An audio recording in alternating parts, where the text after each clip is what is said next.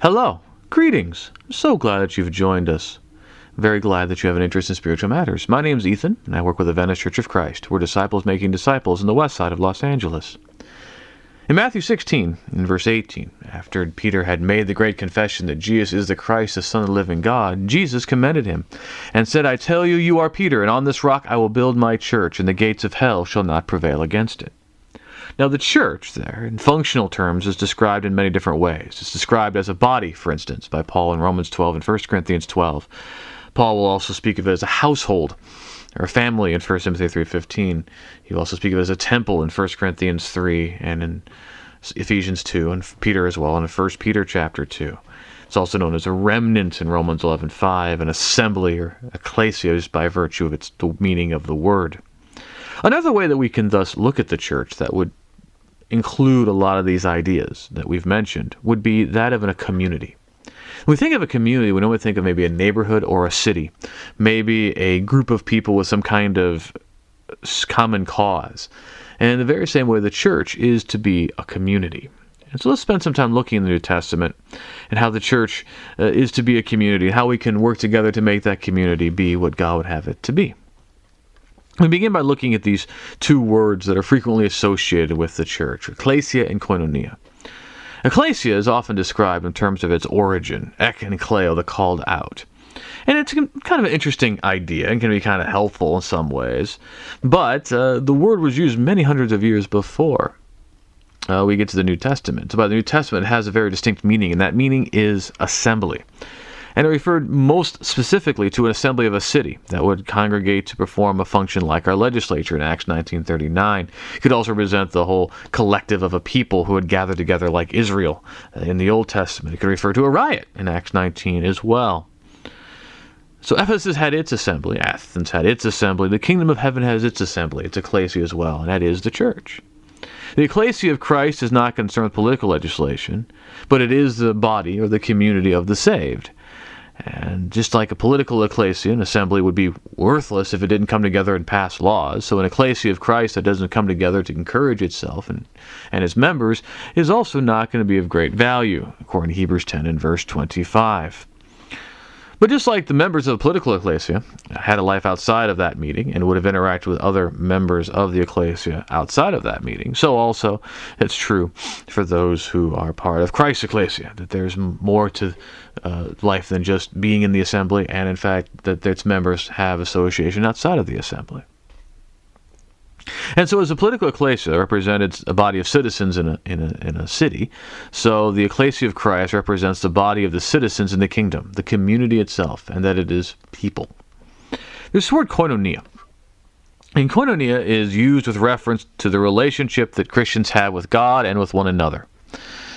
So in 1 John chapter 1, John says that he writes his letters so that those who read may have fellowship with him, as in fact his fellowship is with God. And that word fellowship there is koinonia. In verse 7, if we walk in the light as he is in the light, we have fellowship, koinonia with one another, and the blood of Jesus, his Son, cleanses us from all sin. So this koinonia, it comes from the same as koine, perhaps. You've heard of Koine Greek. It was called Koine Greek because it was common Greek. So koinonia is something held in common. And so that's why Thayer will define it as fellowship, association, community, communion, joint participation, intercourse, the share with which one has in anything, participation, a gift jointly contributed, a collection, a contribution as exhibiting an embodiment and proof of fellowship. Now, if you notice there, the third definition Thayer gives for koinonia is, in fact, community. And in fact, the idea implicit in an association or a community is that the members of such a group will interact frequently. If there's an association, there's some kind of a way that the members associate. Well, it's very important for us to recognize that in the New Testament, koinonia is a noun. It represents more of a state than some kind of behavior. Even when used as a verb, the verb indicates the existence of the state of being. We demonstrate that we have koinonia. We demonstrate what we have in common. We do things together. We don't actually practice this idea of koinonia. We don't practice association. We do things that demonstrate our association. And so the community that may exist is only demonstrated by the actions of those who comprise it. something very important for us to keep in mind. There's going to be a level of community just by virtue of the fact that there's people who come together for a shared purpose. But how strong that relationship is, how strong that community is based upon how much effort is being put into it. And so let's look at the scriptures to determine more about the nature of the church as a community and how we might establish and strengthen that community. In Acts chapter 2, we read the account of the early church, the earliest church in Jerusalem. We're told the following, beginning in verse 42. And they devoted themselves to the apostles' teaching and fellowship, koinonia, to the breaking of bread and the prayers. And all came upon every soul, and many wonders and signs were being done through the apostles. And all who believed were together and had all things in common. And they were selling their possessions and belongings and distributing the proceeds to all as any had need. And day by day, attending the temple together and breaking bread in their homes, they received their food with glad and generous hearts, praising God and having favor with all the people. And the Lord added to their number day by day those who were being saved. Instructive to look at this passage and to notice a word that keeps getting used over and over again. Yes, they, the early Christians, devoted themselves, among other things, to their koinonia, to their association. But the idea throughout that they were selling their possessions, belongings, distributing as they had all, that's wonderful. They attended the temple together. They broke bread in their homes. They were together. They did things together. They shared what they had. It's an extraordinary example, both sense of the term. Extraordinary in the sense of amazing, but also out of the ordinary because of the circumstance in which they found themselves. All gathered together, bound together by this new shared belief in Jesus as the Christ, and drawing their strength from that. And so each person was willing to do whatever they could in order to help the group and to strengthen the group. And because of that, it became something immensely attractive. And God was adding to their number day by day those who were being saved. In 1 Corinthians chapter 12, Paul will talk about the church in terms of a body. And there's a lot of connections between the idea of the church as a body and the church as a community. For just as the body is one and has many members, and all the members of the body, though many, are one body, so it is with Christ. For in one Spirit we were all baptized into one body, Jews or Greeks, slaves or free, and all were made to drink of one Spirit. For the body does not consist of one member, but of many. If the foot should say, because I am not a hand, I do not belong to the body, that would not make it any less a part of the body. And if the ear should say, because I am not an eye, I do not belong to the body, that would not make it any less a part of the body.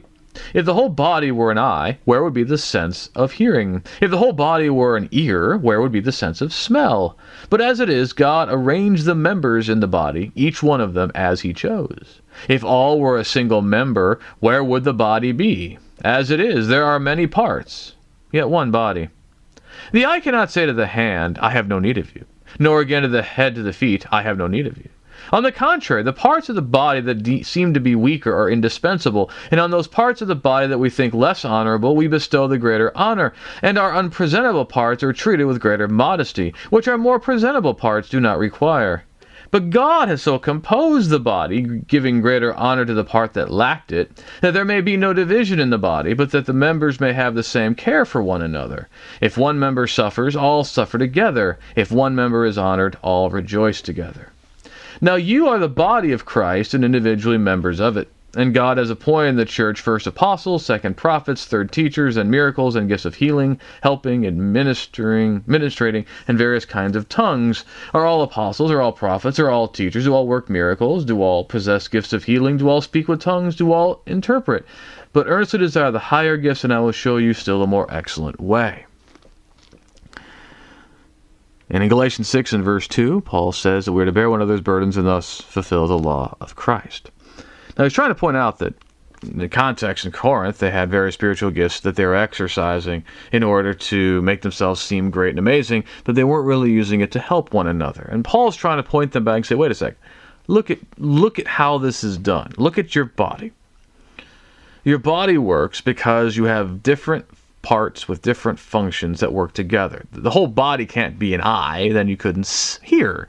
The whole body can't be a hand, how could it walk? But there's different parts doing their own things. And you don't have some parts saying, well, you know what, I'm not an ear, The eye doesn't say that. Therefore, I'm not necessary. We don't hear that from the eye. The arm says, well, I'm not a leg, so I'm not useful. And also, the arm doesn't say a leg, well, since you're not an arm, we have no need of you.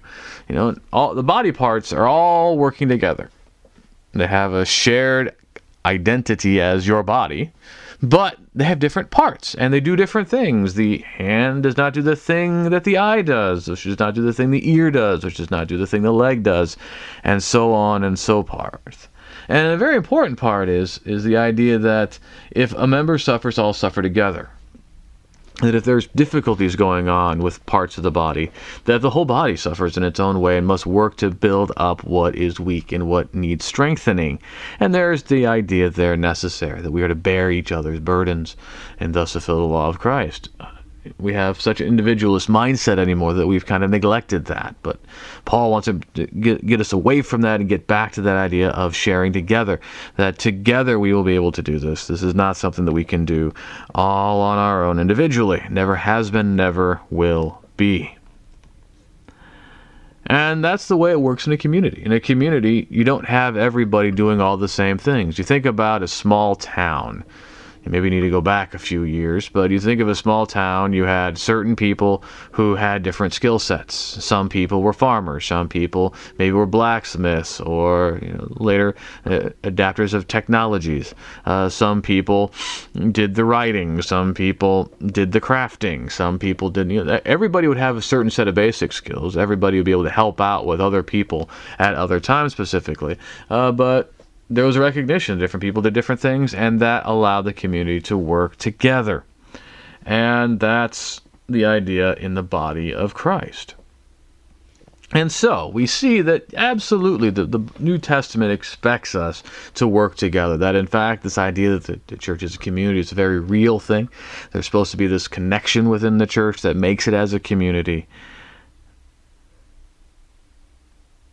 The important thing is that we need to strengthen that bond, that we need to build the body so that it work to build up the body so that it strengthens itself in love. Ephesians 4:11-16. That's what it's all about. So we need to strengthen the body. Why? Why is that so important to strengthen the community, the people of God? Well, the first one is because it's to make the body work. Again, so easy for people to think of the church, think of themselves as the individual automaton, that everything's about them and it's in its own way. This is the way this works. That the church is something for which they can get some stuff out of, not necessarily expecting that they would also be giving as well. Not only that, that's assuming that they're even willing to get in the church, because Americans also are not good at sharing space. They don't want to have their personal space invaded. You doubt this, if you've ever had the experience of traveling overseas, you learn very quickly that no matter how comfortable you think you are with other people, you learn that you're not nearly comfortable enough to live, say, in Europe without some major accommodation. But we can even see this in the way that transportation works. Have you ever been on a bus or a train or an airplane that doesn't have assigned seats? How does this generally work when people get on these things? If the bus is, there's all these people who are on the bus, they don't necessarily know each other, and seating is voluntary. People are going to sit one row away from each other. So you're going to have gaps between the rows where people are sitting. And then you get to the point where you have somebody in every other row. And so the next person on the bus or on the train or what have you will start filling in so that there's one person per row. So now nobody has to sit next to each other, but there's one person per row. But then if you get to the point where, oh boy, let's say all of a sudden each row is filled up, now you actually have to do that awkward thing of finding someone to sit next to, and that's nothing but awkward for everybody because now you have to sit next to somebody. And that just goes to show how much we value our space. That's not just true physically, because emotionally we like having our space from other people. In the New Testament, there's an expectation that Christians are accountable to each other. In 1 Corinthians chapter 5, a man took his father's wife, and the community was expected to distance themselves from this person because he was flagrantly living in sin without repentance. That required accountability. They couldn't just say, well, God's going to judge in the end. We have nothing to do with this. We're all individuals. That's not the way Paul treated that at all.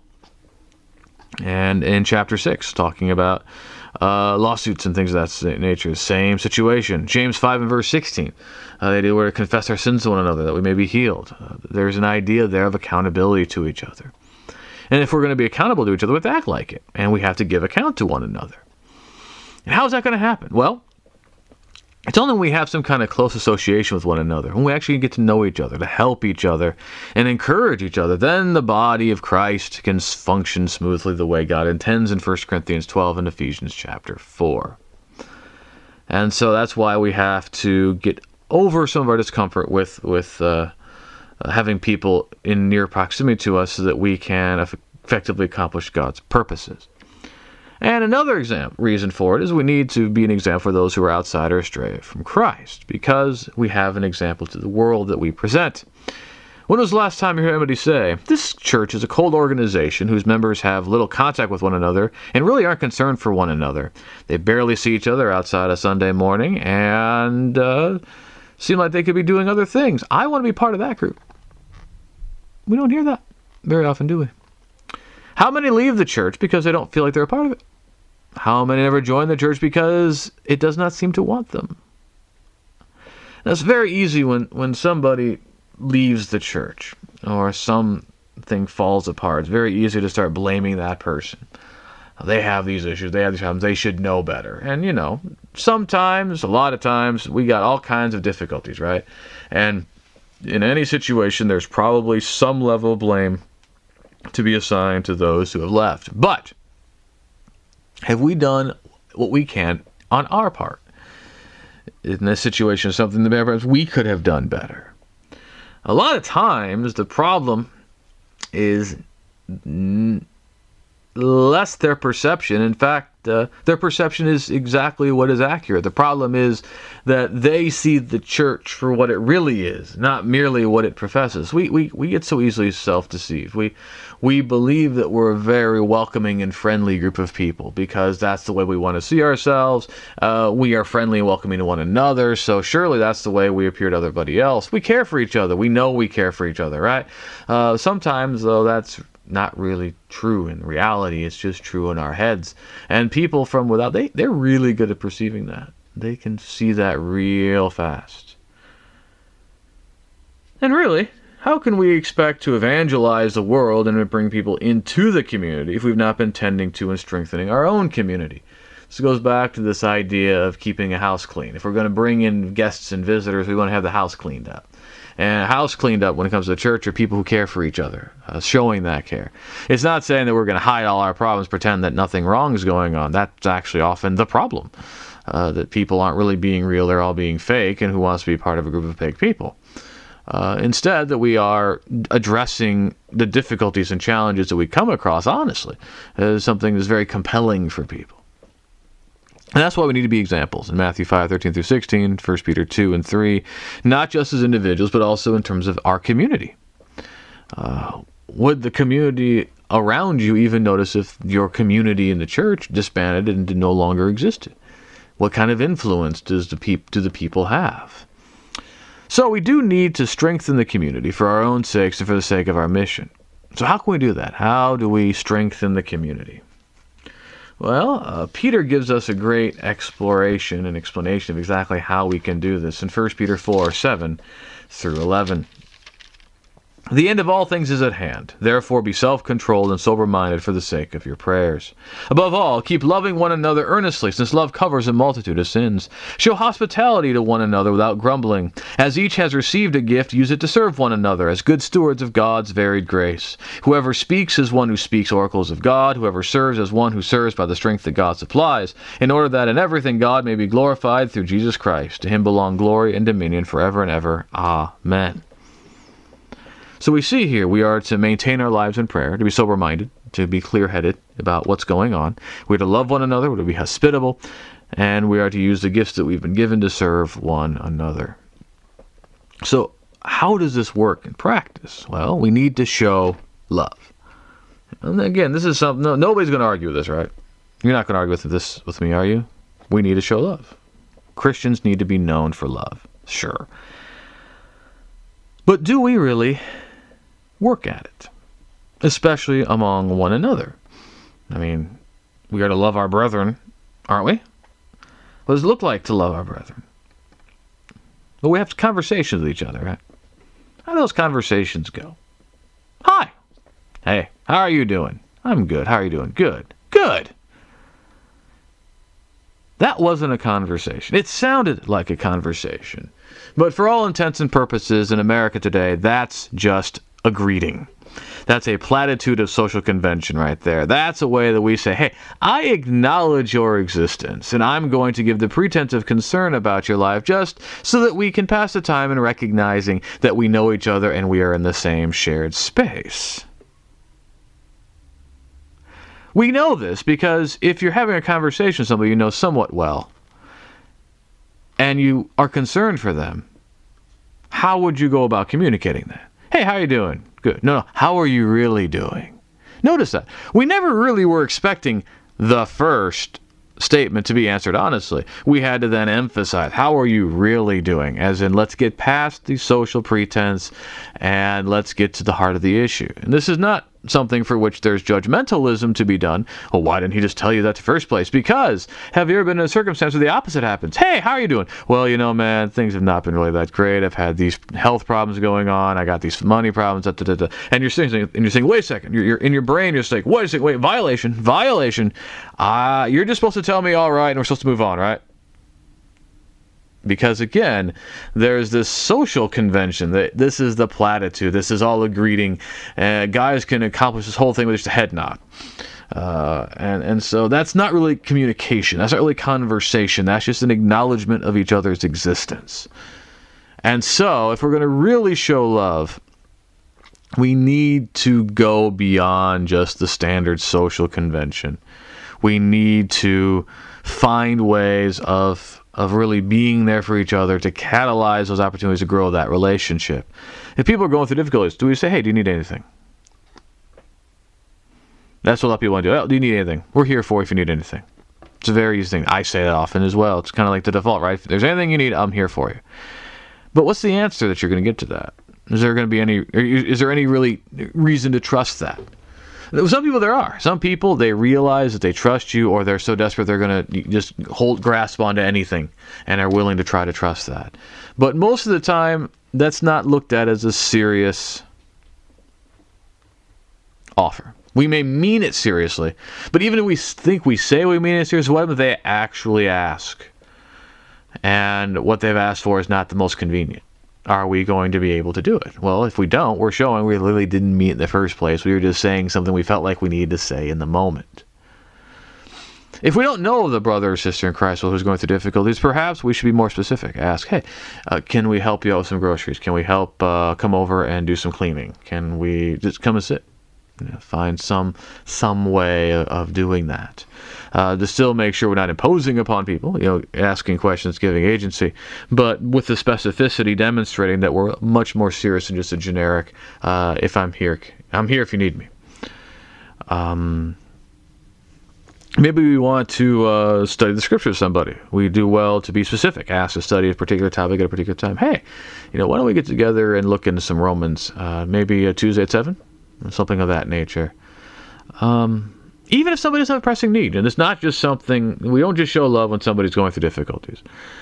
We should try to communicate consistently, and both within and without the assembly, finding times to talk, even small talk, just kind of get to know each other a bit better so we can be more comfortable, so we can say, hey, yeah, let's do this, so that we can depend upon each other when necessary. That's what bearing burdens really means. And Peter doesn't really leave us confused as to how this happens. It happens in the display of hospitality. And I understand this can be difficult, especially if people don't have the means or they live far away from fellow Christians.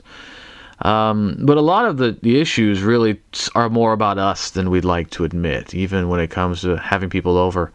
The judgmentalism is kind of the way we judge ourselves about that is harsher generally than the people are who we've invited into our home, and respect the need for cleaning, respect a concern about general things, but is there a little bit of that where we feel like we need to measure up to some standard, which to put on airs is a danger in that circumstance.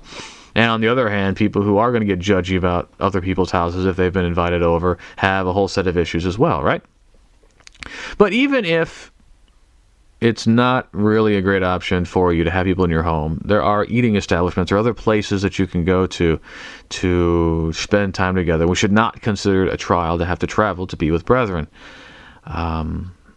There's a lot of emphasis placed here on the love being shown, because when we have what's called table fellowship, which again can be is an English way of using that term fellowship that can distort from the Greek, but the idea of spending time with each other across the table is the very human and quintessentially human way of spending time together, investing in other people, saying I care enough about you to do this, and can really help grow relationships. And think about in your own life, how many people have you gotten to know effectively and well just from interactions in the assembly or the occasional phone call?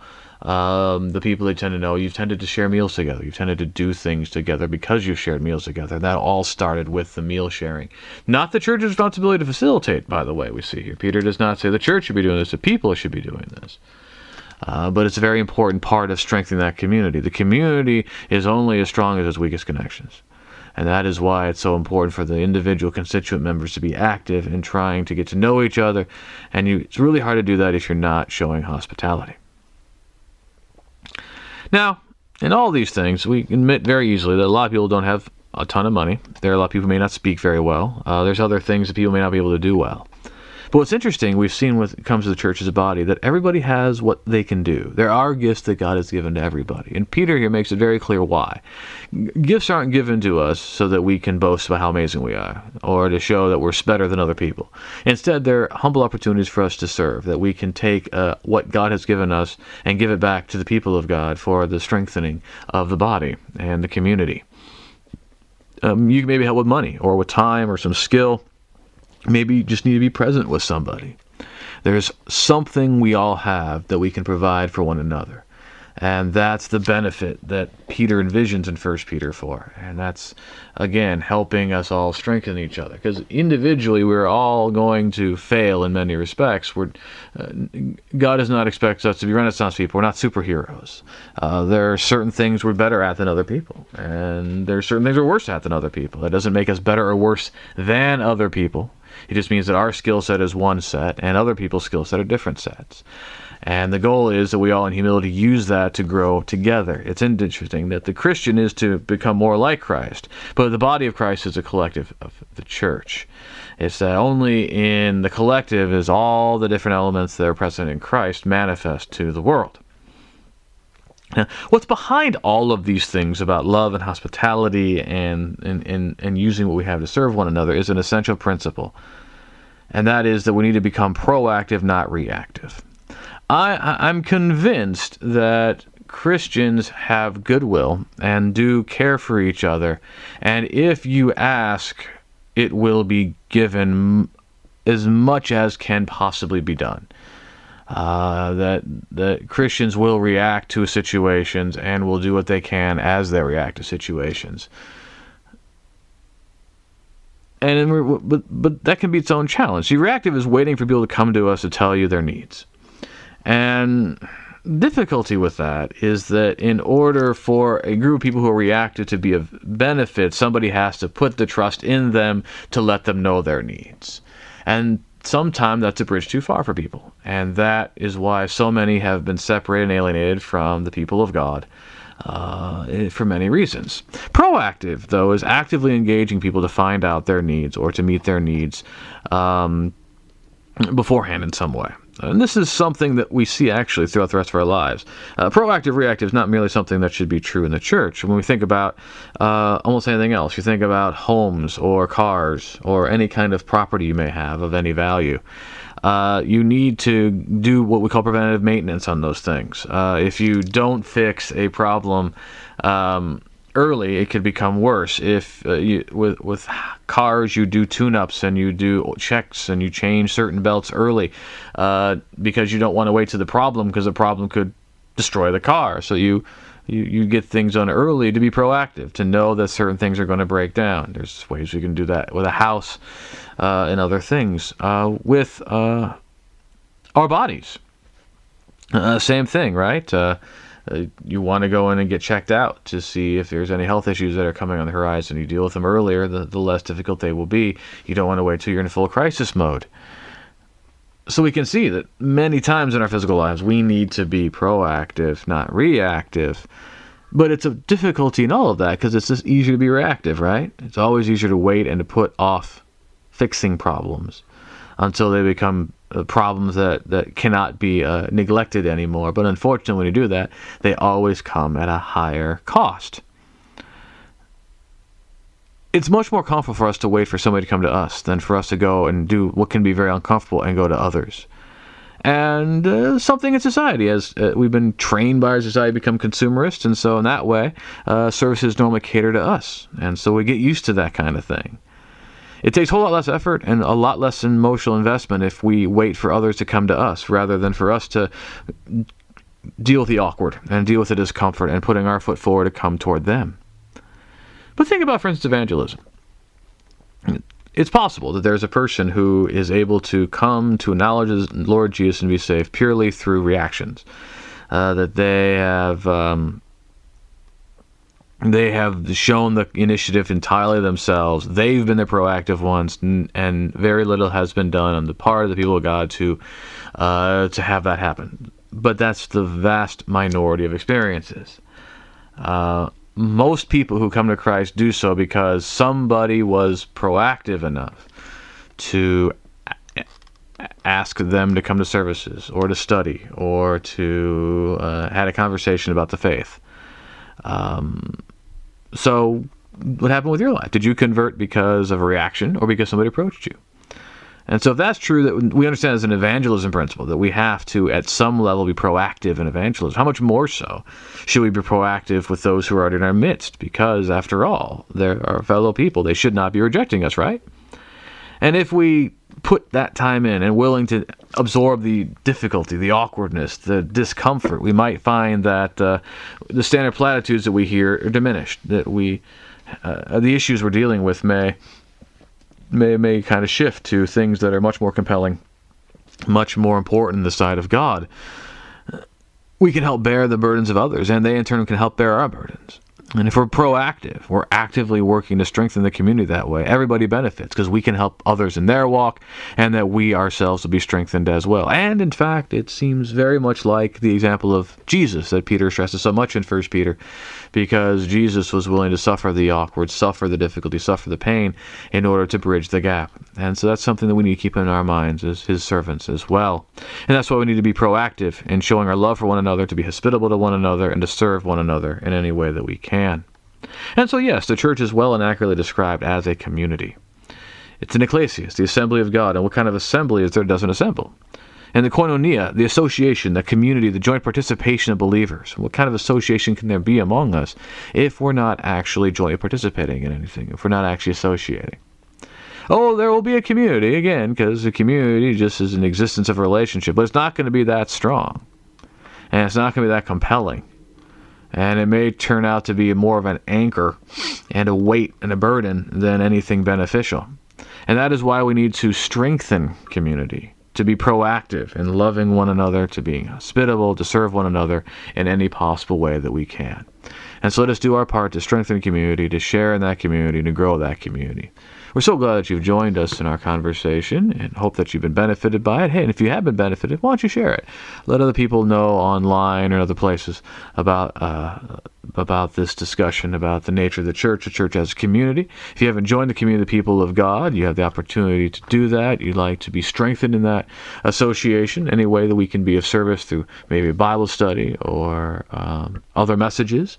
Maybe you'd like to come and visit us at the Venice Church of Christ. You can find out about us online at VeniceChurchOfChrist.org. We're also on social media. If I can be of any service myself, you can reach me through my website at deverbovitae.com. That's www.deverbovitae.com. Again, thank you. Have a great day.